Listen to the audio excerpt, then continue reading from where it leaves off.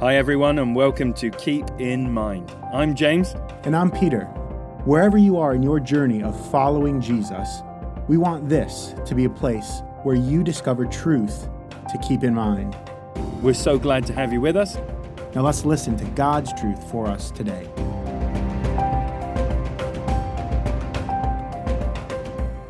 Our reading for today is from James chapter 3 on the topic of taming the tongue. And we're going to look at verses 3, 4 and 5 in chapter 3. And they read like this. If we put bits into the mouths of horses so that they obey us, we guide their whole bodies as well. Look at the ships also. Though they are so large and are driven by strong winds, they are guided by a very small rudder, wherever the will of the pilot directs. So also the tongue is a small member, yet it boasts of great things. Now, James uses a couple of metaphors or illustrations here to drive his point home. His point is really simple, and that's watch out for the power of words. Look at what your tongue can do.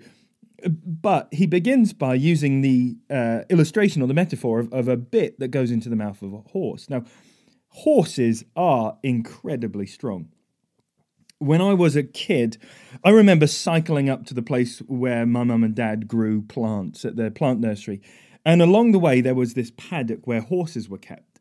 And I rode my bike right up to the edge of this fence, picked up some grass in order to feed to the horses. And then one of these horses kind of trotted over.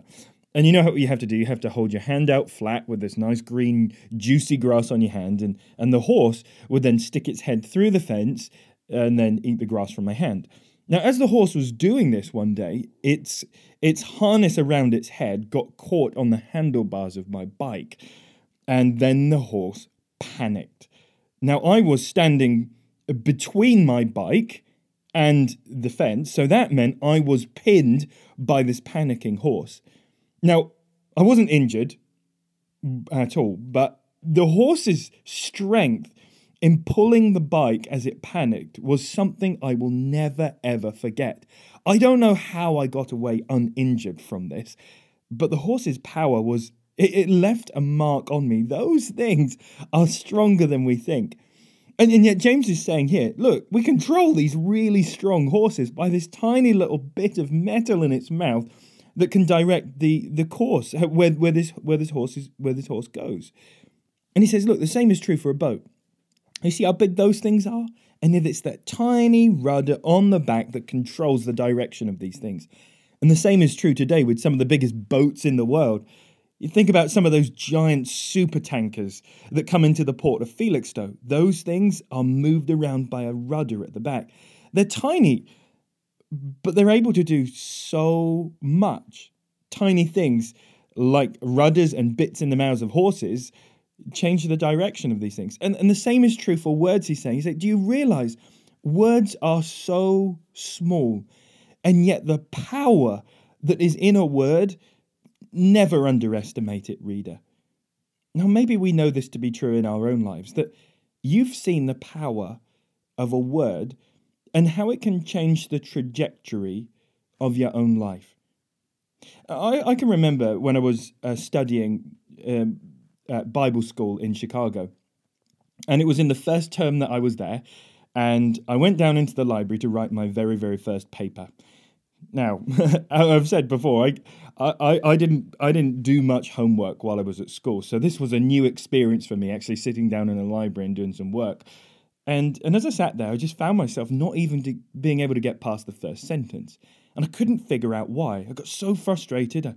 I took a break, and then I got a coffee, and I came back down again, and I tried to write again, but I just couldn't do it, and I couldn't work out why. So I went on this long walk in this kind of internal wrestle with myself. What is wrong with me? And all I could hear in my head were the words of a teacher many, many, many years before. And all I could hear was, "You're stupid, James. You're stupid, James." I thought, this is really weird. Why am I hearing this voice? It was a teacher way back when I was about 5 years old. She treated me and a lot of other people in my class terribly. And some of the words she used were along the lines of, "You're stupid, you can't do this, what do you think you're doing?" And I didn't realize the kind of impact that their words had on me. That for some reason, in the back of my head, on that broken record that goes round and round, her words were repeating. And they had affected my life in ways that I didn't realize, and they're now coming to light in my early 20s. I couldn't believe how the power of those small words to me as a kid had changed the way that I worked and thought about myself. Maybe you know this to be true in your own lives, and you have to really pick through some of these words and preach the gospel of God's grace into those pains in order for that kind of an identity to be changed. But do you see the power of words? Well, that's exactly what James is saying. Do you see the power of words? Can you see how much latent, explosive power is within these words? Now, we see from this that then, if they're powerful, then words can either do good or they can do bad, right? You can use something powerful for good and to bring life into the world, or you can use something powerful to bring hurt and death and sin into the world. It's kind of like nuclear power, isn't it? You know how nuclear power works? You can either use nuclear power for good, i.e. harnessing it for energy and powering loads and loads of homes from one power station, or you can use nuclear power to take away tens, if not hundreds of thousands of lives. Well, isn't that true for words? They're so powerful. The question is, what are you going to do with them? Are you going to use them carefully? Or are you going to be brash and abrasive with your words? Are you going to use your words to bring the life of Christ into the world? Or are you going to perpetuate the cycle of sin and death that we see so often in our world around us? James is encouraging his reader to think carefully about the use of words. Do you see that they are powerful? Question for you today: how are you going to use your words?